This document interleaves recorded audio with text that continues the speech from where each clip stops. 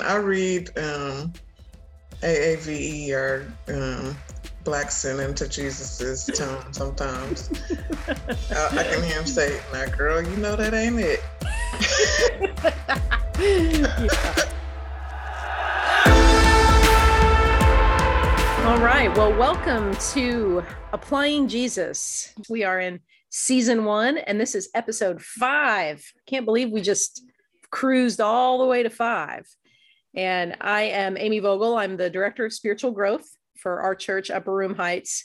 And I'm just glad that y'all are here to be with us for the experience this week as we continue on this journey of learning how we apply our faith in Jesus to our lives. So, as always, I like to say it, our goal in this time together is to be a brave and collective space where we can explore the dynamics and application of our faith in Christ, all through the lenses of love, relationship, empathy, and action, which happen to be our values at UR Heights. Today, we are actually going to finish up our series on applying Jesus to hard conversations. I had a moment in our time with Reverend Omar last week where I was like, well, I don't know where we're going to go from here. I don't know what we're going to say. And so I talked with Tawana and I thought about it. And so we've kind of tweaked the schedule a little bit. We were going to take this one more week, but we're going to end it this week. And this last episode, it continues to be about growing in what it means to pay attention to ourselves and how to use our faith, to use what we know of Christ and of the example of his life in these hard conversations and in these delicate situations that we might find ourselves, whether that's with family or friends or fellow churchgoers or people at the dry cleaners. There was a guy in line behind me there. I was like, well, okay, just today. So I was able to remember what I learned and remembered that I have the Spirit of God in me. And so I don't have to roll my eyes that hard. I can be nice. I can be nice and just be peaceful, standing in line, be a source of peace in the room. So what I want you to walk away from tonight, and as always, as we go through this material each Monday night and in each episode, is I want you to have a greater understanding of your faith and those practical tools to apply what you know to whatever you encounter. There's always a way to look at our lives through the eyes of Jesus and discover there's a new depth, there's a new growth that's possible, there's a new wonder to be held. And to steal the words of Reverend Omar last week, there's always an opportunity to get on the agenda of Jesus. So this is about being equipped. And in that process, we're going to be transformed. And so we're going to keep up with our same methodology that we've been using these last 4 weeks, which is we're not going to, actually, we're tweaking it a little bit because we're not going to go into detail about any particular very specific biases, although we really could, but we're going to use the idea of bias, use the idea of our story is the one that matters, to quote Omar again, to use this idea and look at a passage of scripture in which Jesus is interacting with multiple types of people, different types of people, and see how just the overall concept of bias and binary thinking and only my story matters plays itself out in that story, and how Jesus redirects the people in the room, the people that he's interacting with, back to his agenda. And so I'm fortunate because I've got a well-known friend to us that's been with us several weeks in this series. And so I want to pause and say, welcome back, Tawana Antwine. Thank you so much for having me back. We had a chance to catch up right before we started this, and it's always a great time to be with you. And Tawana's not only a DEI specialist and a consultant, but also a follower of Christ who is leaning hard into what it means in our time to be a peacemaker. Y'all, she's got so many skills. She's got so much knowledge. And I learn from her literally every day when I look at her stories on Instagram and when we have the opportunity to message and to text. I learn literally every day. So thank you for joining us again. And I'm glad we're continuing to get to develop this friendship and partnership by doing this crazy ministry opportunities together. So I talked about Omar, but I wanted to ask you, because you've seen the write-up and because you were there last week, but what are you most looking forward to discussing tonight? Well, storytelling is my absolute favorite thing. Actually, the tagline for my company, Mind Shift LLC, is transforming lives through storytelling. So I'm looking forward to just talking about it and talking about ways that we can talk to each other and tell each other our stories. How did our discussion last week, how did that change for you what we're doing, or did it? I mean, I know you're a storyteller too, so. Yeah, so it definitely gave me a lot to think about. One of the things that stood out most for me, a couple of things actually, is when you called Omar an agitator, and he was excited about that. And then he added that he compared himself basically to cow manure or fertilizer. So the reason that stood out to me is because I also was listening to a sermon that Christian preached a couple weeks ago. And one of the things that he said that stuck out to me is that change doesn't happen without agitation. And so I appreciate that role that Omar has, that you have, that I have, that actually we all can have in facilitating change through healthy disruption, I'll say. Healthy is good. Toxic, unhealthy. I think we've had enough of that, haven't we? Yes. Well, for me, and thinking about last week's episode, it comes down to two ideas. Is that the thing that I remember him saying so clearly is that bias leaves no room for nuance. It's just, it is what it is, or it is what it isn't. It's either or, and there's no room for anything in between. And that's not what I see in scripture at all. There's so much nuance, there's so much depth and level. And, the more I study and the more I learn, it just goes deeper and deeper and deeper. There are a million, maybe trillion rabbit holes you can go down, but it is, there's so much what I would call fluidity, more than flexibility, that it's just, you move through these different themes, and bias leaves no room for that whatsoever. And then, this whole idea of how often do I really stop to ponder just this meta narrative of Jesus's agenda for the whole world, for the whole universe. So, I just really, I took a lot away. Like I said, I was like, okay, well, we can just end the series there.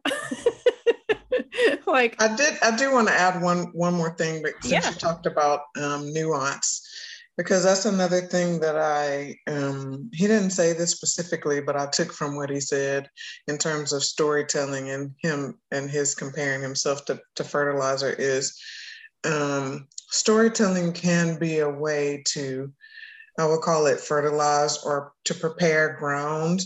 One of the reasons that I named my company Mind Shift is when you're dealing with change management, one of the things that has to change before your actions change is your mind, right? Mm-hmm. But also when we think about growth, especially from a spiritual standpoint, Jesus talks a lot about our hearts, right? So some of our growth comes from how we prepare our hearts. And so I loved that analogy that he gave around nuance, and also around us being prepared to not just come in and try to convince somebody else that we're right. But our story is really just sharing our own perspective and experiences, but it also in the process means us being willing to accept that someone else's experience or their story could be different. Yeah. And so there's that room there for nuance and willingness to even change your perspective, or at least consider your perspective. Yeah. And that's your whole MO, especially in your My Stories course, is giving people, or at least cracking the door open for people to listen to somebody else's experience. We've talked so much about bias, and confirmation bias in particular comes to mind, but just that idea that I already know what's right. My experience is what everybody else experiences. And, even just looking at the two of us, we know right off the bat, that's not going to be the case, even though we do have so much in common, right.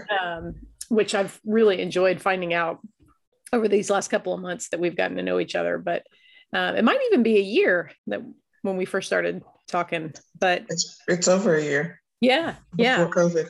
Yeah. Wow. Well, time flies when you're having fun. So, but this has continued to help me. Like I said, even in line at the dry cleaners, when I want to roll my eyes, this helps keep me grounded and accountable to shifting my own perspectives and making sure that I have the right heart. And, that goes back to what you were saying, as well as back to in Ezekiel, where the scripture says, I will write my law on their hearts. I will create a new heart, one of flesh and not of stone, and I will write my law on it. And so, right. This all ties back to God's whole plan. And I love that we can spend this time approaching God's whole plan from really a different kind of perspective. And so it's going to be an interesting place tonight. Like I said, we're not going to spend any time necessarily defining any specific biases. I will include that long list, and I've got lots of resources where you can go and read very specifically about what the biases are. And then, I'm happy to also share any of the work that Brian McLaren did putting that together. And of course, I loved Omar's take, having met Brian and spent time with him, after he read through that, after Brian's book. It's interesting. I like having these different perspectives because it changes my whole outlook on the world. Right. So, but since we're not spending that time going through bias, we're going to just jump right into the scripture. And it's a really interesting place to be tonight, because if tonight is about, and it is about, discussing how we start these hard conversations, especially when biases are at work, and they will be.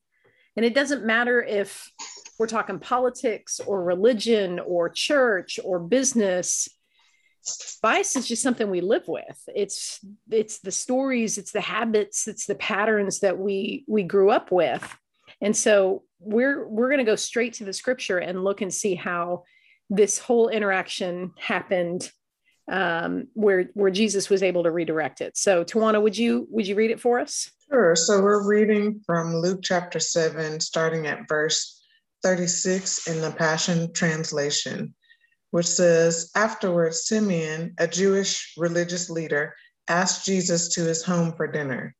Jesus accepted the invitation. When he went to Simeon's home, he took his place at the table.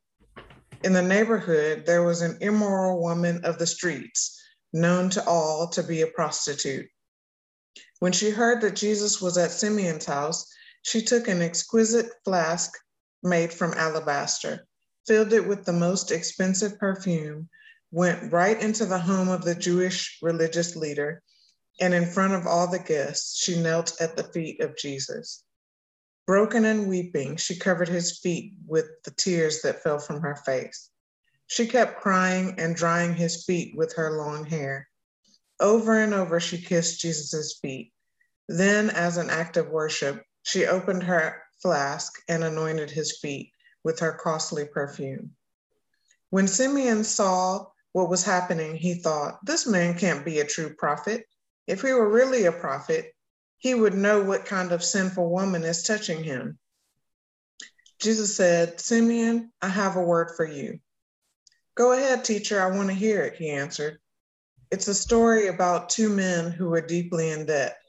One owed the bank $100,000 and the other only owed $10,000.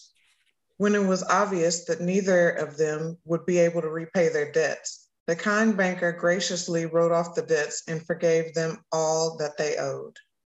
Tell me, Simeon, which of the two debtors would be more thankful? Which one would love the banker most? Simeon answered, I suppose it would be the one with the greater debt forgiven. You're right, Jesus agreed. Then he spoke to Simeon about the woman still weeping at his feet. Do you see this woman kneeling here? She is doing for me what you didn't bother to do. When I entered your home as your guest, you didn't think about offering me water to wash the dust off my feet. Yet she came into your home and washed my feet with her many tears, and then dried my feet with her hair. You didn't even welcome me into your home with the customary kiss of greeting, but from the moment I came in, she has not stopped kissing my feet. You didn't take the time to anoint my head with fragrant oil, but she anointed my head and feet with the finest perfume. She has been forgiven of all her many sins. This is why she has shown me such extravagant love. But those who assume they have very little to be forgiven will love me very little. Then Jesus said to the woman at his feet, all your sins are forgiven. Well, then it just goes on. All the dinner guests said among themselves, who is the one who can even forgive sins? Then Jesus said to the woman, your faith in me has given you life. Now you may leave and walk in the ways of peace. Where do you want to start? Where do you want to start? The first thing that came to my mind in reading this passage again is about what the woman brought with her, right? She brought something that was really precious to her and was willing to give that up for Jesus. And it made me think about how when Jesus asks us to follow him, and especially when we're asking for more, right? We're asking him to increase our territory. We're asking him to help us grow, give us more faith. Then in those exchanges, we're typically asked to give up something that's precious to us, right? And a lot of that looks like things that are comfortable. He's asking us to basically disrupt our thoughts around what's most valuable and precious to us, and be willing to give that to him. Now, have you ever encountered this? I'm sure you have, because you're a good church girl. I know you.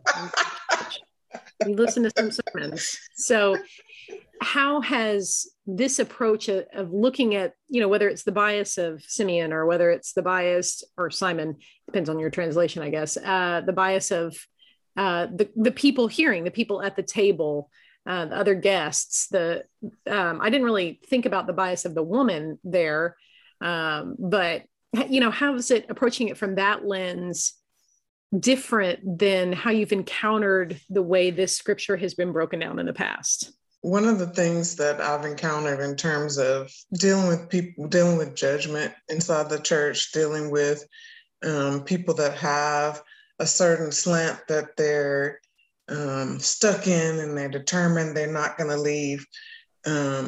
Someone told me that something that I loved and hated at the same time quite a while ago, which is, I was in this situation where I was, this person is doing this and they're so hard-headed and blah, blah, blah. And they just said, yes, and Jesus loves them too. No!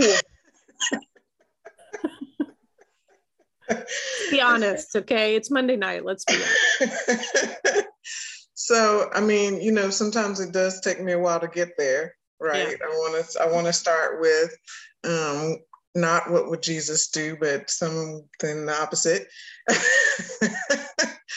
But in the end, if I'm being honest with myself, we are called to love who and what he loves, even if they're hard-headed, or even if they don't even believe in him. Our job is to exhibit his love. And sometimes it's just to be spread the seeds, the fruits of the Spirit, even if they're not ready yet to receive them. Right. That unripe fruit. Yes. Unripe fruit. It's interesting to me that you say that too, just because in thinking about the context, what came to my mind is, the first thing that comes to my mind is, Luke has been consistently my favorite gospel over the course of my true 20 years of Bible study. Maybe not quite 20, getting close, but I've recently gotten into Mark, and I preached on Mark yesterday and have continued to read in Mark. But I love that Luke drops these these hints. He just drops these nuggets. He's like, the very first line, the very first verse, first word is afterward. And you're like, oh, okay, wait, that's meant. All right. Okay. That means you just can't drop into the text. You've got to read it in context. But what was so crazy about this, and something that I've never connected, because I always tend to view this as like a standalone situation where there's nothing standalone in scripture. Everything is woven together. It's a story. For me, it was always like this woman just drops in on this dinner party and like covers him with oil. But what's interesting to me, and thinking about what you just said, is, about how we're called to love. Well, he's talking to a Pharisee, and the Pharisees defined love as following the morals, following the code, doing what the law said. And so if we're thinking about Simon's bias, the Pharisee that, who knows why he actually invited Jesus to dinner, because right before we see Jesus like tangling with the Pharisees. They're like actually in an argument. They're actually in a debate. And it's interesting, one, that, Simon invites him over, and two, that Jesus goes.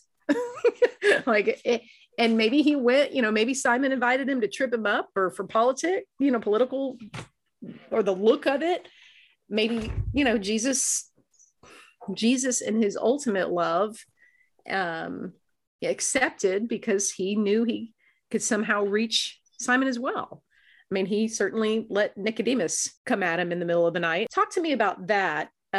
Just from that perspective, Simon is a Pharisee who defines love by following the moral religious code and keeping everybody accountable and in that. And so it's this radical departure. And so how do you see that, and how Simon is approaching the idea of love? Simon is approaching the idea of morality. Simon is approaching the situation. How do you see that bias working itself out here? In the Bible or in real life? Well, let's start with the Bible. The Bible. And we can go to real life. So what I love about this passage and the way Jesus approached it was to start with something outside of the whole situation, and just say, sit down for a second, let me tell you a story. Mm-hmm. Right? That's one of my favorite things about him, is just to kind of sometimes let people take a step back and think about, a story, and then he pulls in, from that story, okay, well, that this is how that relates to this situation, and this is why you should think about this differently. And the other thing that I love about this is his radical approach especially to the folks that, consider themselves to be the most religious, the most right, to just get folks to ask questions of themselves. Like, they start out with, this is right, this is exactly how, and then he asks a question, and they're like, and they start to kind of question what they were so sure about before. And that's my experience with Jesus now. Is he's continually challenging me in all of the areas that I think I just really know for sure, right? Yeah. Right. Especially right now. Now I feel like I don't even know if pressure cookers are the right, but it just feels like everything is, it's like a Lego set. He's taking it all apart. Right. So let me ask you, why do you think the Pharisee invited him over?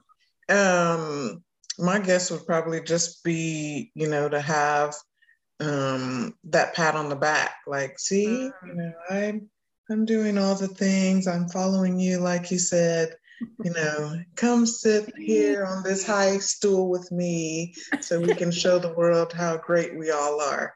And that's another thing that I just love about scripture, is how Jesus continues to remind people, like, in his kingdom, the folks that are considered with the highest regards aren't the ones that are sitting high up on the stool and like looking down their nose at everyone else. It's the folks that are down there washing other people's feet and serving.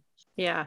Does it remind you of any kind of like movie or TV scene, you know, where it starts off, and I racked my brain today trying to think of a good example, and I didn't come up with one, so this is why I'm asking you. But you know, where you've got the imbalance, almost like the imbalance of power. You know, this Pharisee is the really high ranking guy, and then he invites Jesus over to look good. Like Jesus is the biggest celebrity on the block, and so he invites Jesus over, and you know, it's for show. It's for show, but he ends up getting, it's really schooled in the process, is right. What to me is what happens. I like to I find myself doing this more and more often, and I know it's just me reading myself into the text, but I like to read shade into Jesus's voice a lot. I really do, like mocking kind of condescension. I really do, but I know that's my issue. I'll be working on that. I promise I'll be working on it. But well, I mean, I read AAVE or Black sin into Jesus's tone sometimes. I can hear him say, "Now, girl, you know that ain't it." Yeah. We might have to do another episode that explains that. The dialect you're using there. Or maybe not. Maybe we can just let people look it up on their own. So can you imagine? So they're in there. I'm sure Simon is feeling all puffed up with pride, and in walks this woman. Cue, in the neighborhood there was a woman. Let me read it. There was in the neighborhood. You got people in your neighborhood, right? You know those people in your neighborhood. And it says she was a woman. I wrote ill repute, an immoral woman of the streets. In the neighborhood, there was an immoral woman of the streets. And it just made me think of, you know, that moment when you walk into a room and you know everybody is talking about you? Yes. You just know. The silence, the tension is just thick, so thick. And you know they were talking bad about you too. So and then it just creates this scandal. But when I was doing the background research on this verse, this was actually pretty common for a big banquet. What Simon was doing was throwing a big public party, big public statement of, oh, I have this famous rabbi over at my house. And so the public could come in and make petitions, basically, to the visiting dignitary, the visiting guest. And so that's exactly what this woman is doing, but she goes away, way far with it. So tell me about how this scene with this woman and then this interaction, this woman and Jesus, I think we've all heard 10,000 sermons on that, but this woman and Jesus, but then this connection that now they all three, this weird love triangle, to use your words, this Simon and Jesus and this woman who was probably not Mary Magdalene, who knows? I'd like to think she was, but you know, this now now we have a weird love triangle. So what does it make you think of? Well, so one of the first things I noticed is when Luke describes her initially, he's describing her as an immoral woman, and she's got this reputation, and she's a prostitute, and blah, blah, blah. But then as you get further into the passage, she's described as broken and weeping. So for me, it's also this idea of going from what a person represents to what is actually their state of being or their heart. Okay. And how Jesus was able to transform their view of that woman from just what they could see on the outside to what her motivations were, what her heart was, and why she was expressing this level of gratitude. So I want to stay with this just for a second, just this idea of she walks into the room and it's one kind of tension because of how everybody knows her reputation, and that some in the room might have known her reputation more intimately than others. I don't know. But and then when she transitions into weeping and anointing and is broken, talk to me about how that shifts to a whole other level of bias as well, especially in the church. Talk to me about that. Yeah, so I've seen it from a couple of different perspectives, and I've seen it be one where people sort of don't allow themselves to get past what they can see on the outside. So you can be crying, you can be poor, you can have pants on as a woman and walk into the church, and people think you should have on a skirt, this kind of stuff. And not really get past it. But I've also seen where in the church, and also even in organizations, when you're talking about something like the culture of the organization, you have that one person and you're willing to just listen to what it is. What's the story behind those tears? Or what's the story behind the action? Or, what brought you to this place? Sometimes it could even be what brought you into the church doors, right? Or what brought you into the house, into my house, or into my banquet. And then when you have the opportunity to really, when you take the time to listen, you can really shift your perspective. And in this case, it sounds like that they were pondering. I'm not sure if they had a pure shift in perspective, but Jesus was definitely challenging their way of thinking, and their way of thinking that how I experience it and how I know it and how I feel about it must be right. Yeah. Yeah.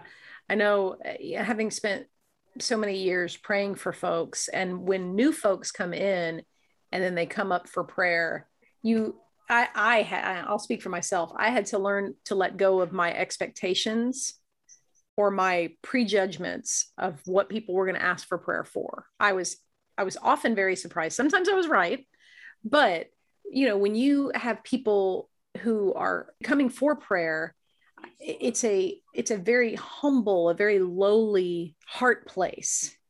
And it reminds me that that's how that woman was coming. This woman was coming to Jesus. But I've seen that also go a couple of different ways. Like you said, in church, I think often those are the moments that can usher in what in the charismatic community we would call a Holy Spirit fall, where the Spirit just blankets the room and everybody feels the presence of God. But there are always going to be people who are just like, whether you want to say their hearts are hard or their level of discomfort is so high that they can't get to that moment. They're just like, looking around. And so it's just really interesting to see that play out. And I personally see that in the scripture quite a bit. But I love, let's go to Jesus and let's talk about our Lord and Savior Jesus Christ and how he really takes this to a whole other level. So you started talking about it earlier about how he tells a story, but set it up for us about how he leads into the story, and what do you think his real goal and agenda is? Well, for one, when he said, "I have a word for you," or "I have sit down, let me tell you a story," right? Then I'm sure. It's me reading myself into the text is like, psst. And I'm sure what came out of Jesus' mouth is not anything what he was expecting when Jesus said, "Yeah, I had a word for you," right? So in that state of mind, it's, let me tell you how wonderful you are, and let me show you, how you can have mercy on her. Whatever the thing is that keeps that balance, where you're sitting up here and she's down somewhere.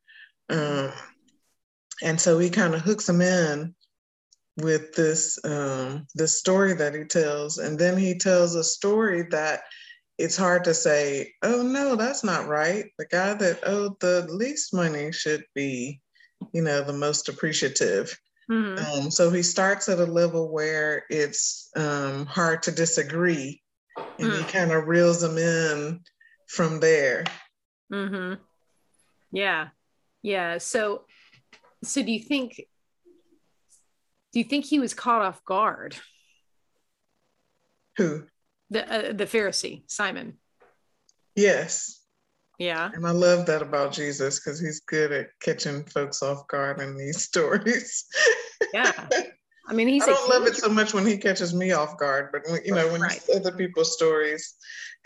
Yeah. Oh, I certainly like to watch it happen to other people, because I'm like, yeah, woo, no. But I don't like Jesus rattling my cage very much. And I feel like that's what he's doing. But to me, it's in such an intelligent and insightful and really gracious way. I mean, we know that from other scriptures, he had such difficult, he saved his harshest words, his harshest reprimands for the Pharisees. I mean, later they would just go toe to toe to toe. And so this, to me, I feel like Jesus didn't want to embarrass Simon, because he was a guest, he was at his party, but there is a high degree of correction that's happening. I'm wondering too if it has to do with the state of mind that the woman was in as well. Like if he just knew that if she was already coming in broken and weeping, that he didn't want to set the environment where he's, yelling at people or flipping over tables or whatever the other means he's used before. And he wanted to be able to use a gentle correction, both for her sake and for Simon's sake.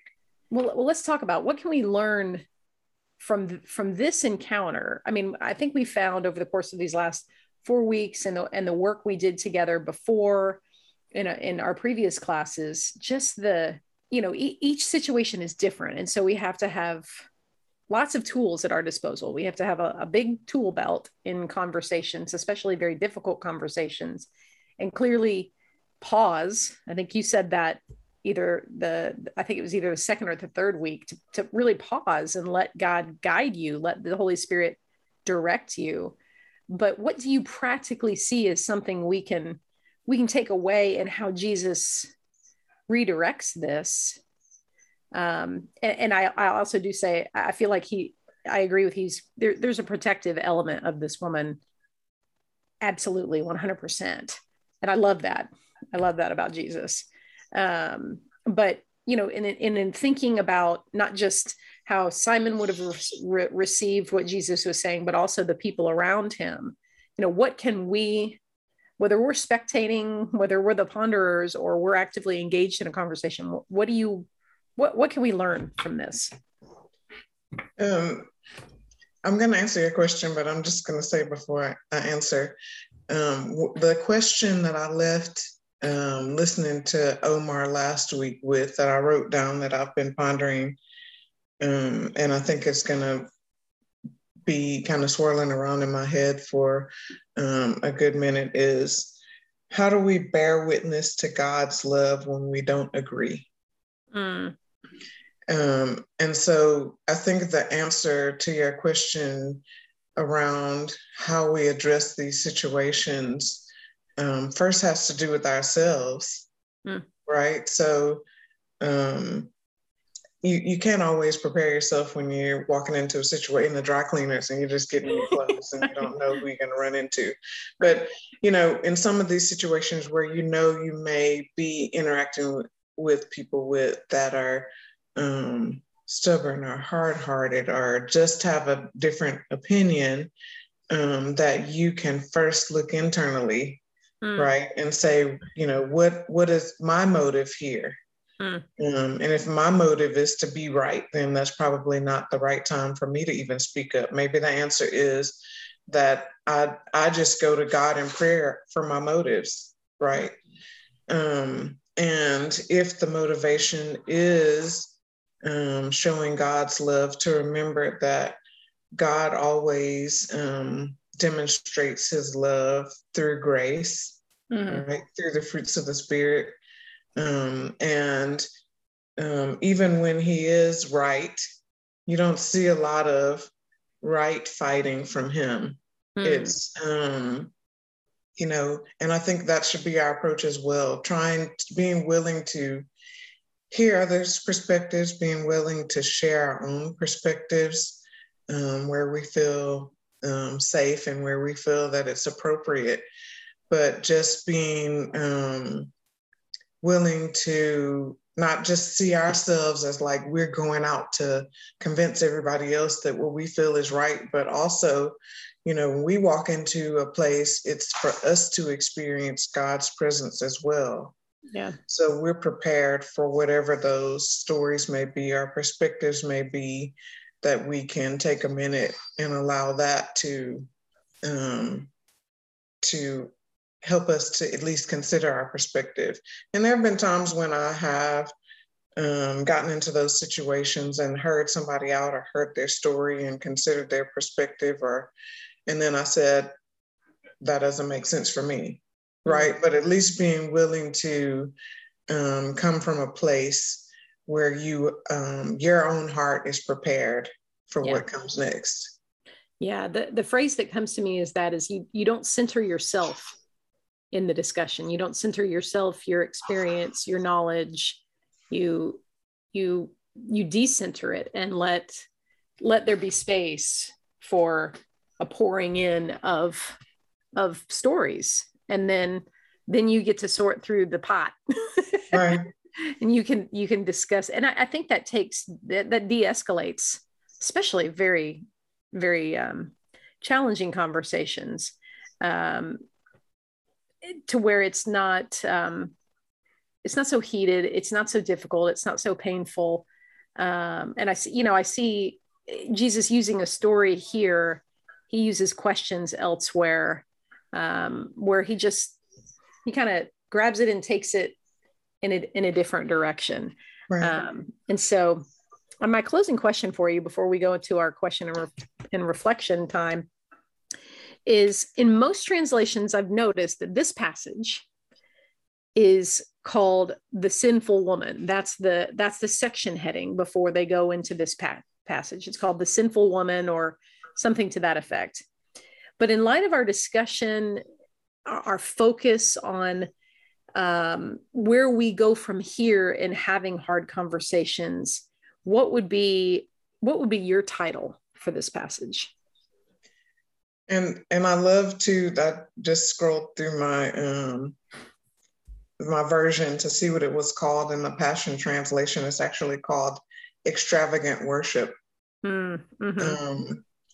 And so I think the lesson is really that even in these situations, it's an opportunity for us to see God, right?